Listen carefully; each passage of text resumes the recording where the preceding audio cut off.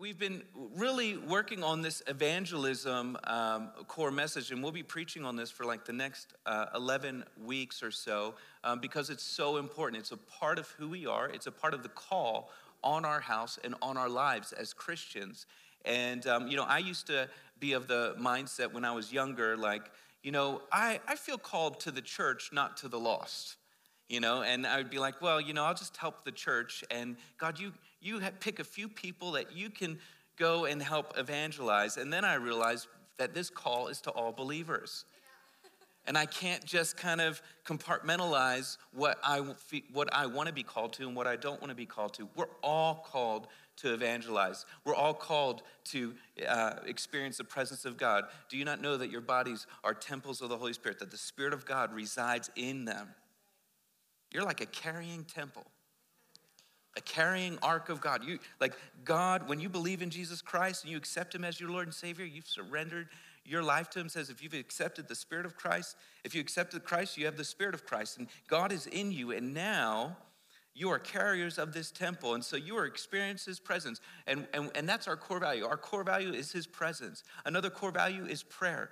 To be able to believe that God hears our prayers and that he considers our prayers and that our prayers change things because he's a personal God and he loves you and he cares about you. That's why we were singing about Jehovah Jireh, and then Josh felt this morning that God wanted to remind you that he's your provider and that he cares for you. Also, we believe in transformation, that through discipleship, through the power of the Holy Spirit, that you don't have to live the way you used to live. And the strongholds on your life, the things that kept you in a broken place can be removed and you can be restored. And through the sanctifying work of the Holy Spirit, your life can be transformed. Not just behavior modification where you're gonna, do something for 21 days and then change. No, this is actual change for the rest of your life. He will continue to turn you into his glory as you reflect him. It's really good stuff. All those things should be happening. And the fact is that when it does, there's just nothing you can do about it but tell other people about him. Because it's real. And if you don't believe it's real, or maybe you do like theologically, like technically you believe that all of this is real, but if it's not happening, maybe, just maybe, I submit it to you, you ask the Lord, maybe that belief hasn't gotten into you fully yet. Maybe some doubts crept in. Maybe the enemy's been tormenting you about an area of your life, and so now you're like, maybe I shouldn't tell anyone about this. But I want to tell you, I want to remind you that this is a call in your life that's available to every believer. And I want you to know that whether you've been a believer for 40 years or 4 days, we all go through this. It doesn't stop. It doesn't end. Surrendering your life fully to God. All right. I want to read firstly from Romans 10, 14, and 15. This is a wonderful verse, and we will go from there. Yep, they have it up there, but if you want to read it in your own Bible, that's great, or your app, or whatever you like to use. You can write it down and reference it later. Paul says this, "How then will they call on him in whom they have not believed? And how are they to believe in him of whom they never heard? And how are they to hear without someone preaching? And how are they to preach unless they are sent? As it is written, how beautiful are the feet of those who preach the good news." The reality is that unless we preach, people aren't going to know. Now, I am not suggesting that you get on a milk carton, do they still have those? Or a crate and stand at a corner and preach at a corner. If you feel like you should do that, go ahead, do it.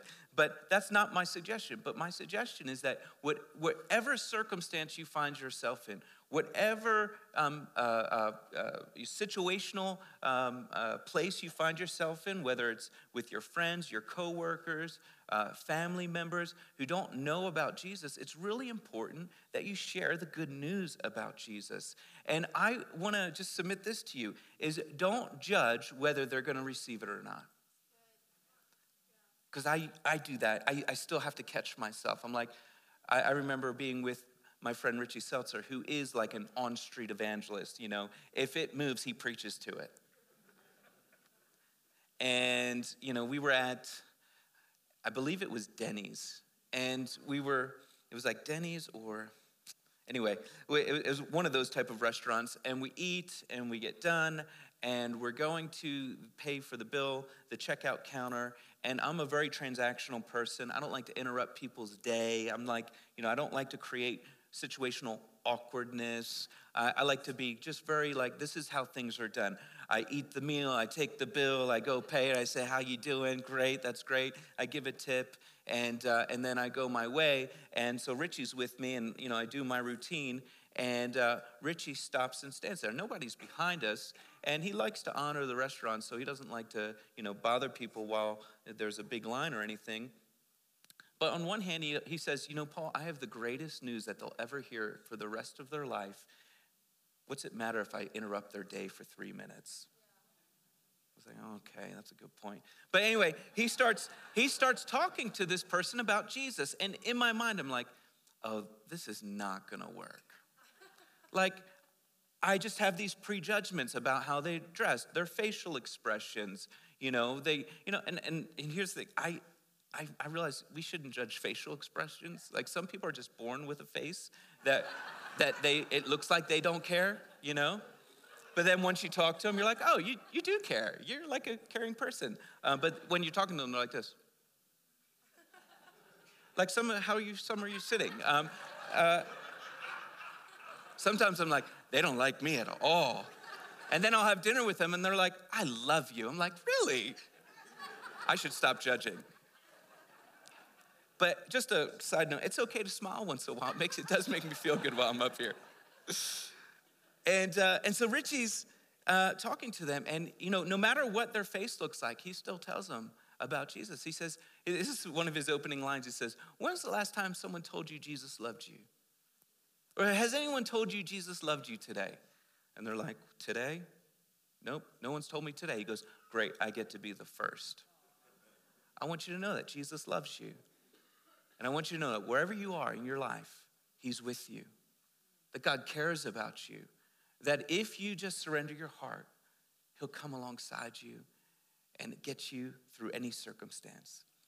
And sometimes he'll tell his testimony. He says, you need to learn how to tell your testimony in 30 seconds. And it's okay to do that. The testimony of Jesus prophesies about him. What it does is it tells people who hear it that what God did in their life, he can do in their own life. And so, as I'm making these judgments, like, Richie, don't waste your time here. This person wants you to stop talking. This person's like rejecting. I could just see it on their face. They're just going to ask you or smile at you and tell you to go your way or whatever. And then, while I'm done thinking that thought, they're crying. And Richie says, can I hold your hand? And he grabs their hand and he's praying with them. He gives them his phone number and says, hey, call me. I want to know how you're doing. I want to plug you into a church close by. Whatever we can do to get your life right with God again. And I find that so convicting to me because I have this tendency to make a judgment call when I really have no idea what's going on in someone's life. And you don't either.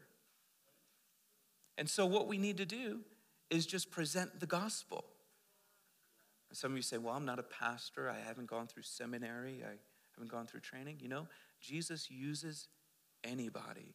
You do not need to go through those things. You do not need an ordination to lead someone to Jesus. You tell them your testimony. It's as simple as having them surrender their life to God. And then building a connection. We don't want to bring babies into the kingdom of heaven and then leave them on the porch. Babies don't survive on porches. Babies need friendship, discipleship, guidance.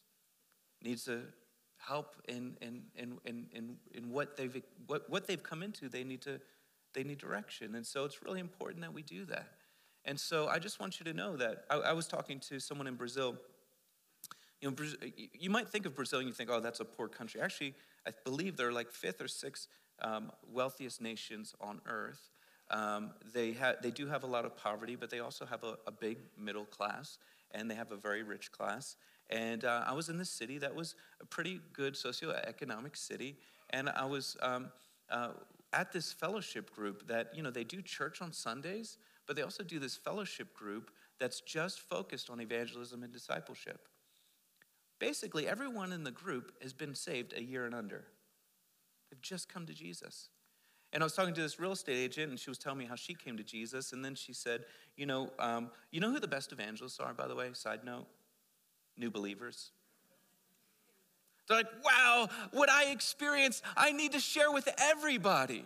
I'm going to tell all my friends, all my family, all my coworkers. Why? Because it's like getting a shower. You're like, this is amazing. It's like everything, you're clean again. You have a new start. You have this amazing God who loves you and is living inside you, and you're experiencing redemption and sanctification. And so, of course, they're like, man, I experienced his presence. I can pray to him. I'm getting transformed. I'm going to tell people about him.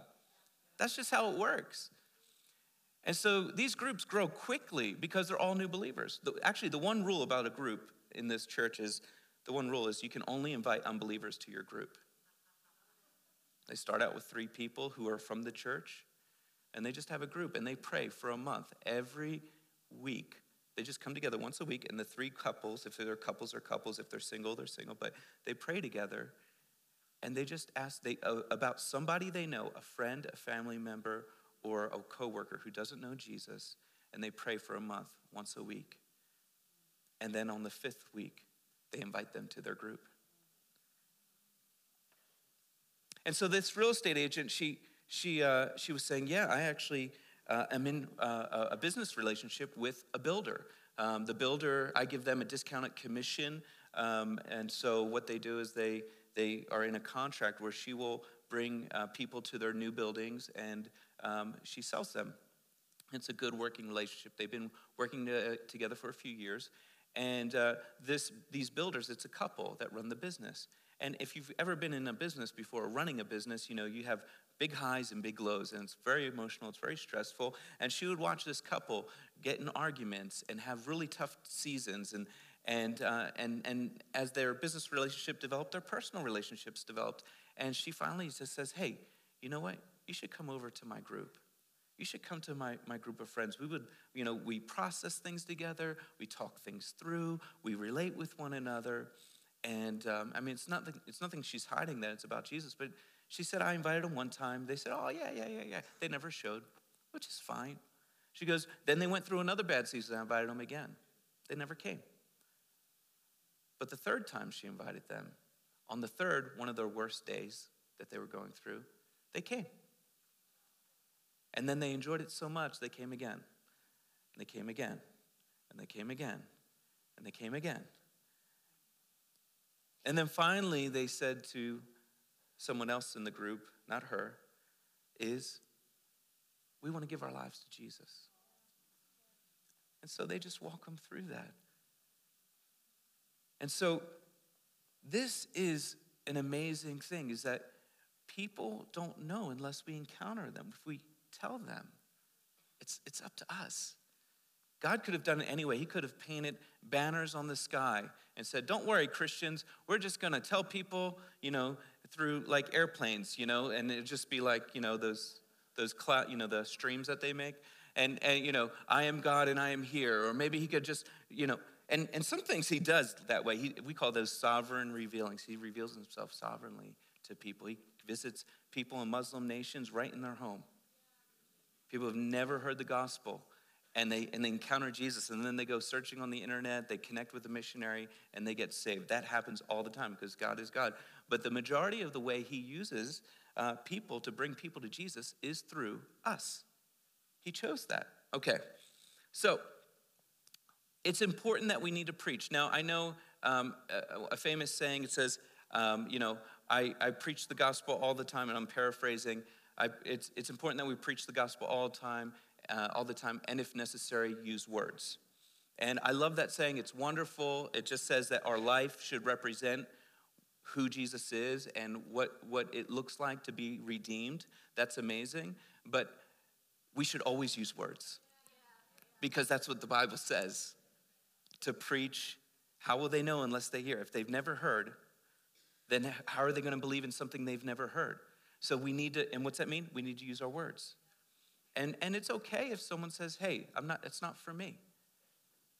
All right, Acts 2:42 through 47. Let's go to the next section of scripture.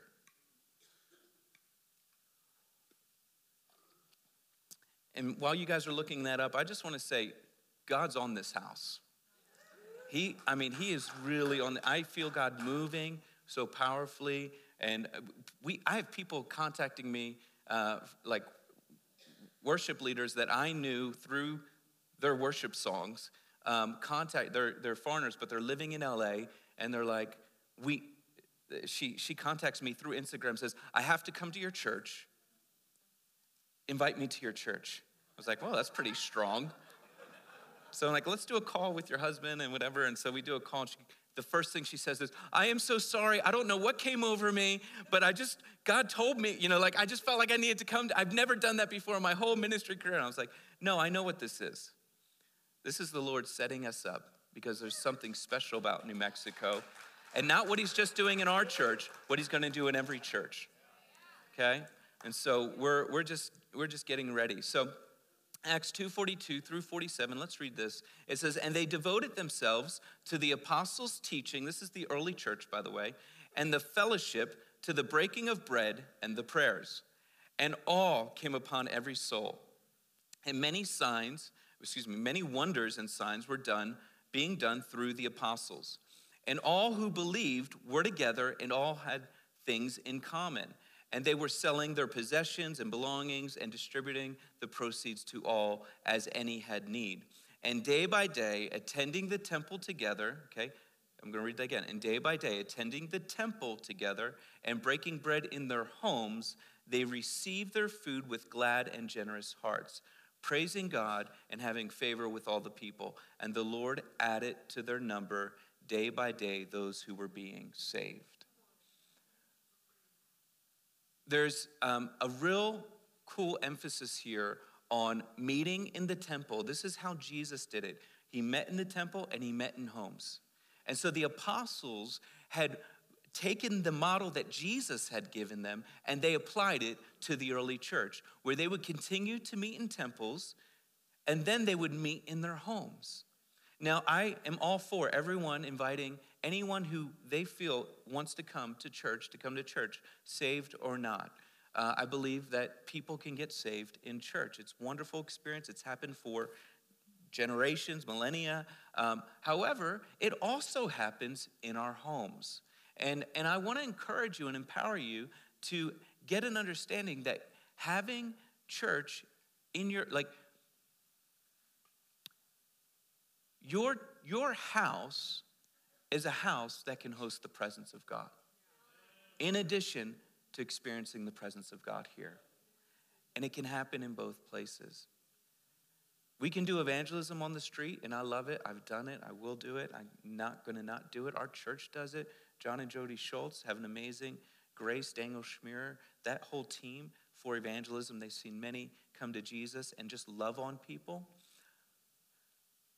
And we can also use our homes as a place where people can encounter the presence of God. And we don't have to wait for them to come to church. We can actually share the gospel by just inviting people to our homes. It's both. If we were to just, do things on Sundays alone, God can use it and work through that. He's sovereign and he does it all the time. But I would like to, give you an image of maybe a bird, right? Say the church is a bird and we're just using one wing. And that's gathering together on Sunday mornings. And if we're just using one wing, we got to flap real hard to take flight.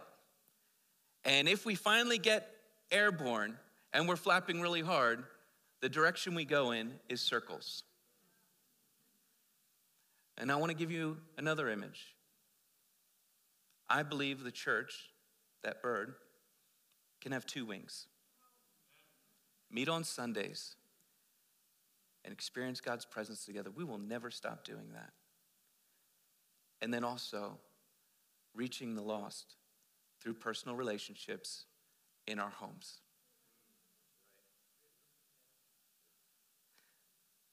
When that happens, not only does the church take off with much less work, it can go any direction the Lord leads. What are the main characteristics of this early church? It shows that they were persistent. They kept on and they did not give up. There was everything thrown at them from the Roman government, persecution. The Jewish synagogues obviously were not a big fan of Christians. And so even though they had way worse circumstances than we do today in a lot of ways, they were very persistent. And what mattered to them? The Word of God. Doctrine, Jesus' teachings were core value of theirs. What mattered to them? Fellowship. They did not allow gossip or division to get in between. They stayed together. They had solidarity because they were breaking bread together. There's something about eating together that brings solidarity. Breaking bread, taking communion together. And then it says that they sought God's face. They were in prayers. They daily prayed together. They were solid in that movement. In verse 46, when we read verse 46 again, it says, and day by day, attending the temple together and breaking bread in their homes, they received their food with glad and generous hearts. Now, a lot of us might think, well, it's just not our culture to invite people over to our house. There's different cultures in different places. This worked for them. It's not going to work for us. And I just say, baloney. Thank you. I was struggling for a word there. Because this is it. If it's not our culture, but it's in the kingdom of God, then we change our culture. If it is our culture and it is in the kingdom and they can be together, then that's great. But we don't allow the culture to dictate what God wants and what God did and how God moves. We don't bring the Bible down to our experience. We want to continually challenge ourselves to bring our experience up to the Word of God. All right.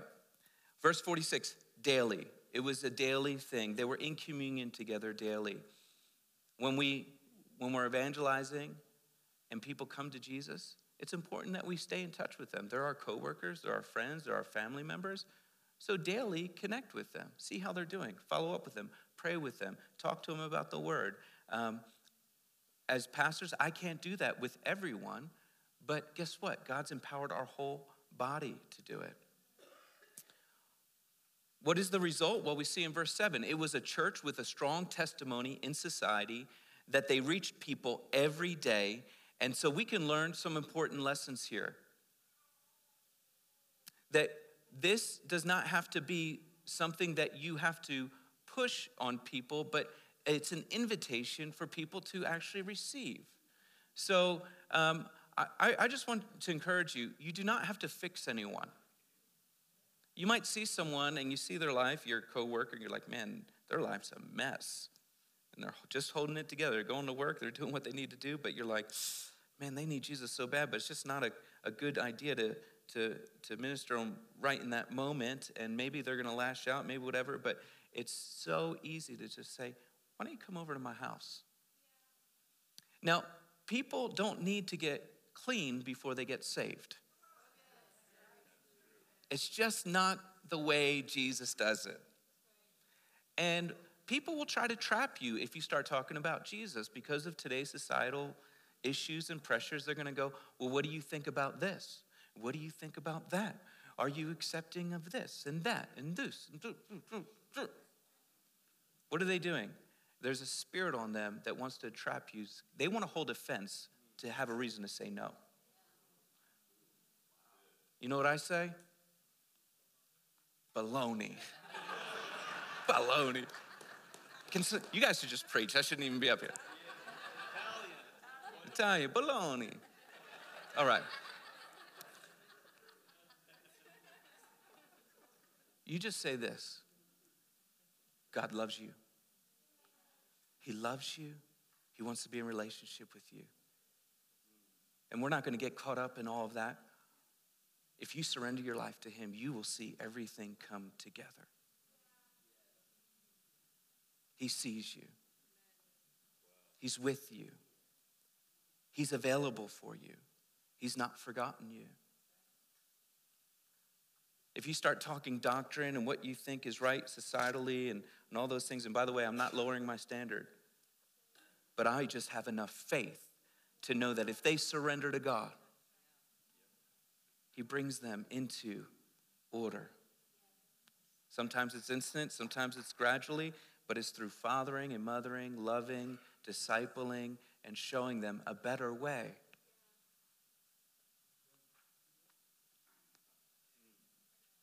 That's compassion. To love them when you're not sure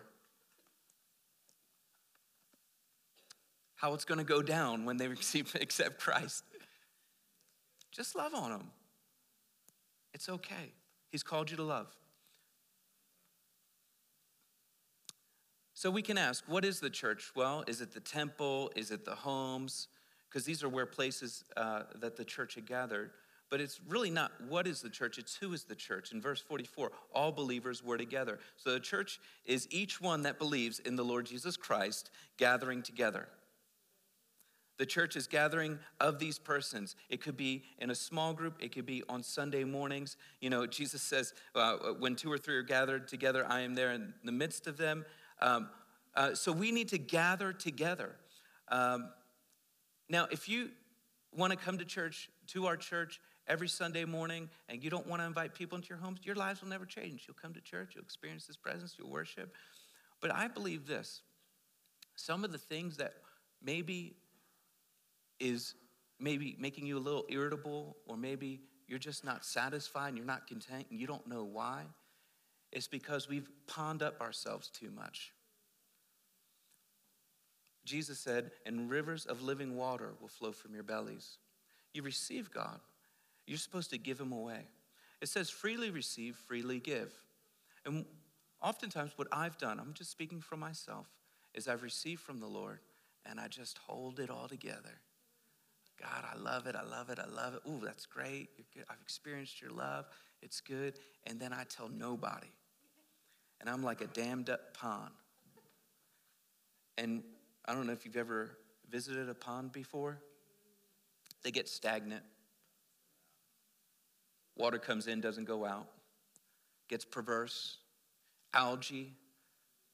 My son Giovanni, he wanted to get baptized in May. He's 18 years old. He said, Dad, I've never been baptized. I want to get baptized. I just assumed he did because he had gone to a different church with his mom. And so I said, yeah, let's get baptized. And we went up to a lake that I found online that was like an hour or so away.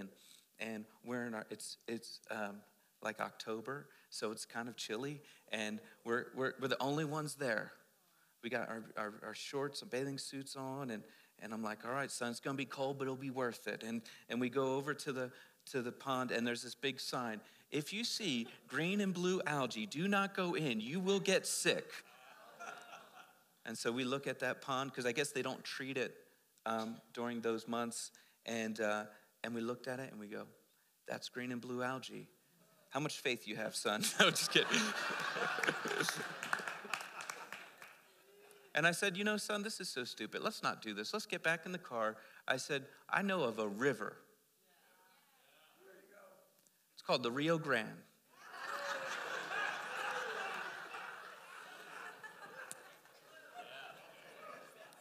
And as mucky as that river looks sometimes, it's flowing. And I know there's nothing building up disease in there. Well, hopefully, okay. I don't know all the... You scientists in the crowd, I know you know, like, actually, there's a lot of dog stuff in there, and just don't do it after a fresh rain, I think, is the deal. But anyway, back to my point. I believe that if we let that, like myself, break open that dam and say, you know what? Let me see what happens when I actually give away what I've received. You know what? Because I've done it a few times, and it's the most exhilarating, empowered-filled feeling you will ever feel, because you shared the gospel and you felt the river of God flow through you. And when you feel the river of God flow through you, you're like, man, I'm tasting and seeing. Like, this isn't just a benefit for them. This is a benefit for me. And all you have to do is invite people in your relationship with. You know, it made me wonder, like, all right, 120 disciples experience the Spirit, you know, speaking in tongues, drunkenness, falling over, and all this amazing things. Peter gets up, preaches the message. 3,000 come to know the Lord. You know how they had to meet? In homes. 120 divided by 3,000 is about 25 per person. Now, you don't have to have a big home like that to do it. But I believe that if you're feeling like, I am just not satisfied right now where I am with the Lord, I think that's great, and I think you need to pray about why that is. But I have a sneaky suspicion it's because we haven't been giving away what we're receiving.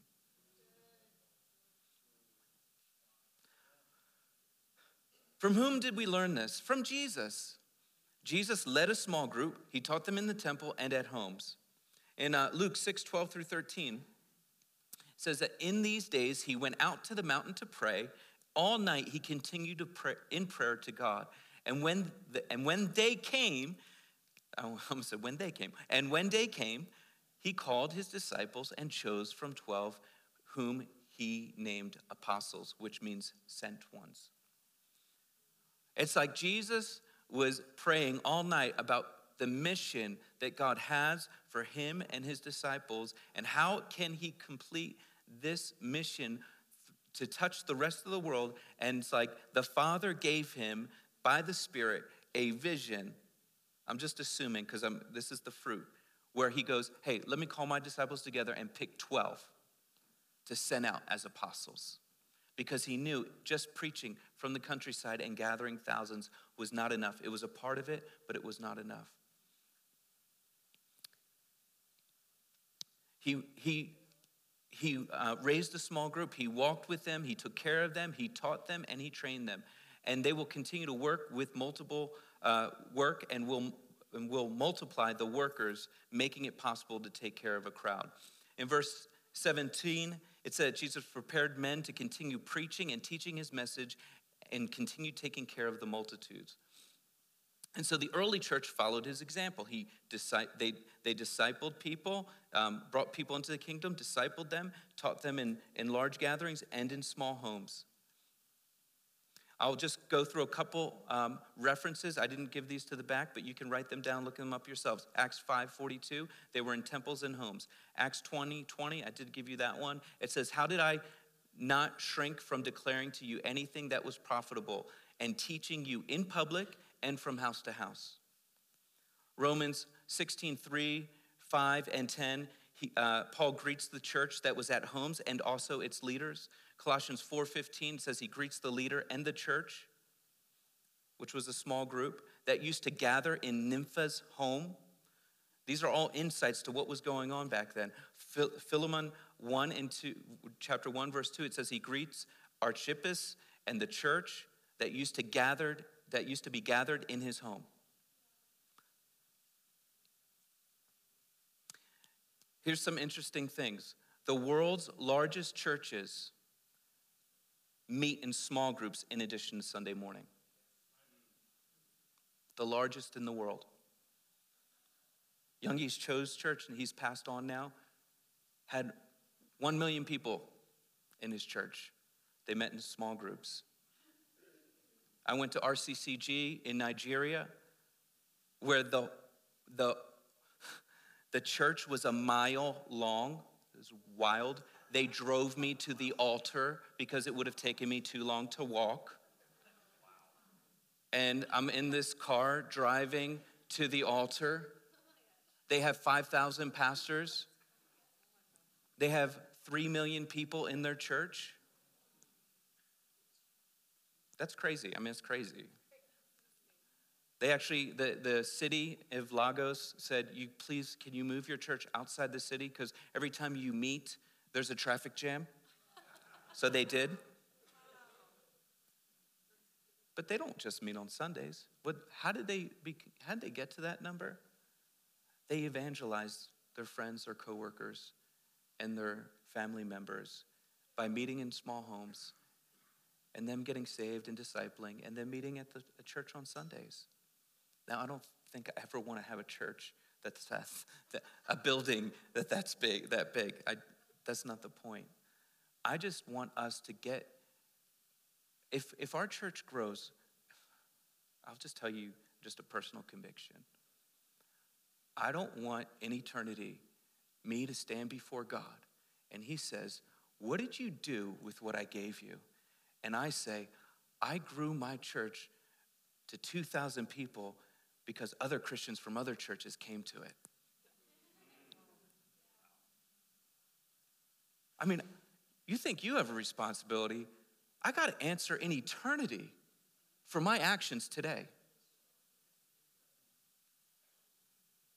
So I'd rather say, Lord, I empowered the saints that came to me and were in our community to reach the lost.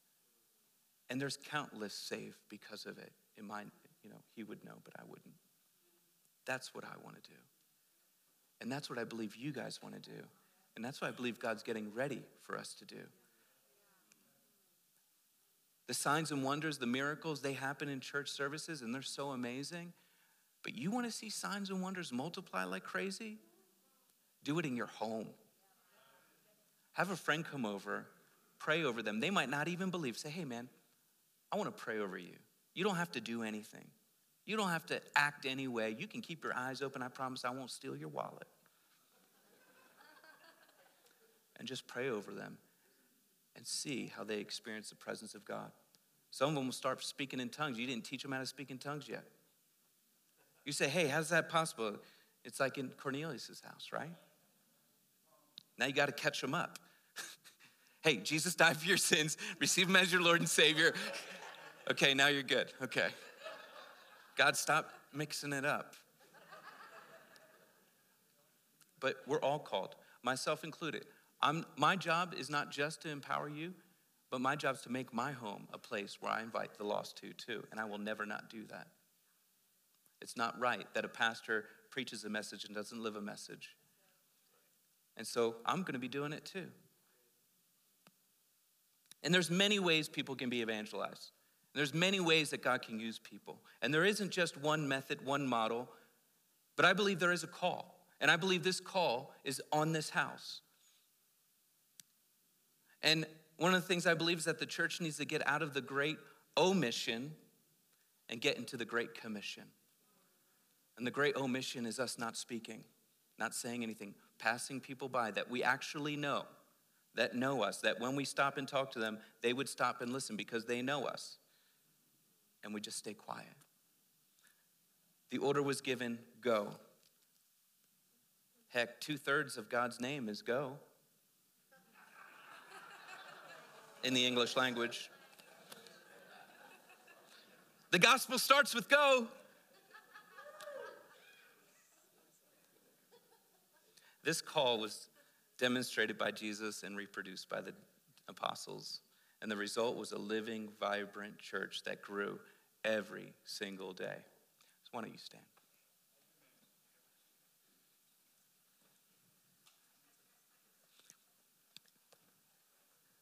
Now, as we go towards this call on our house, and as that develops, I don't want anyone to get nervous.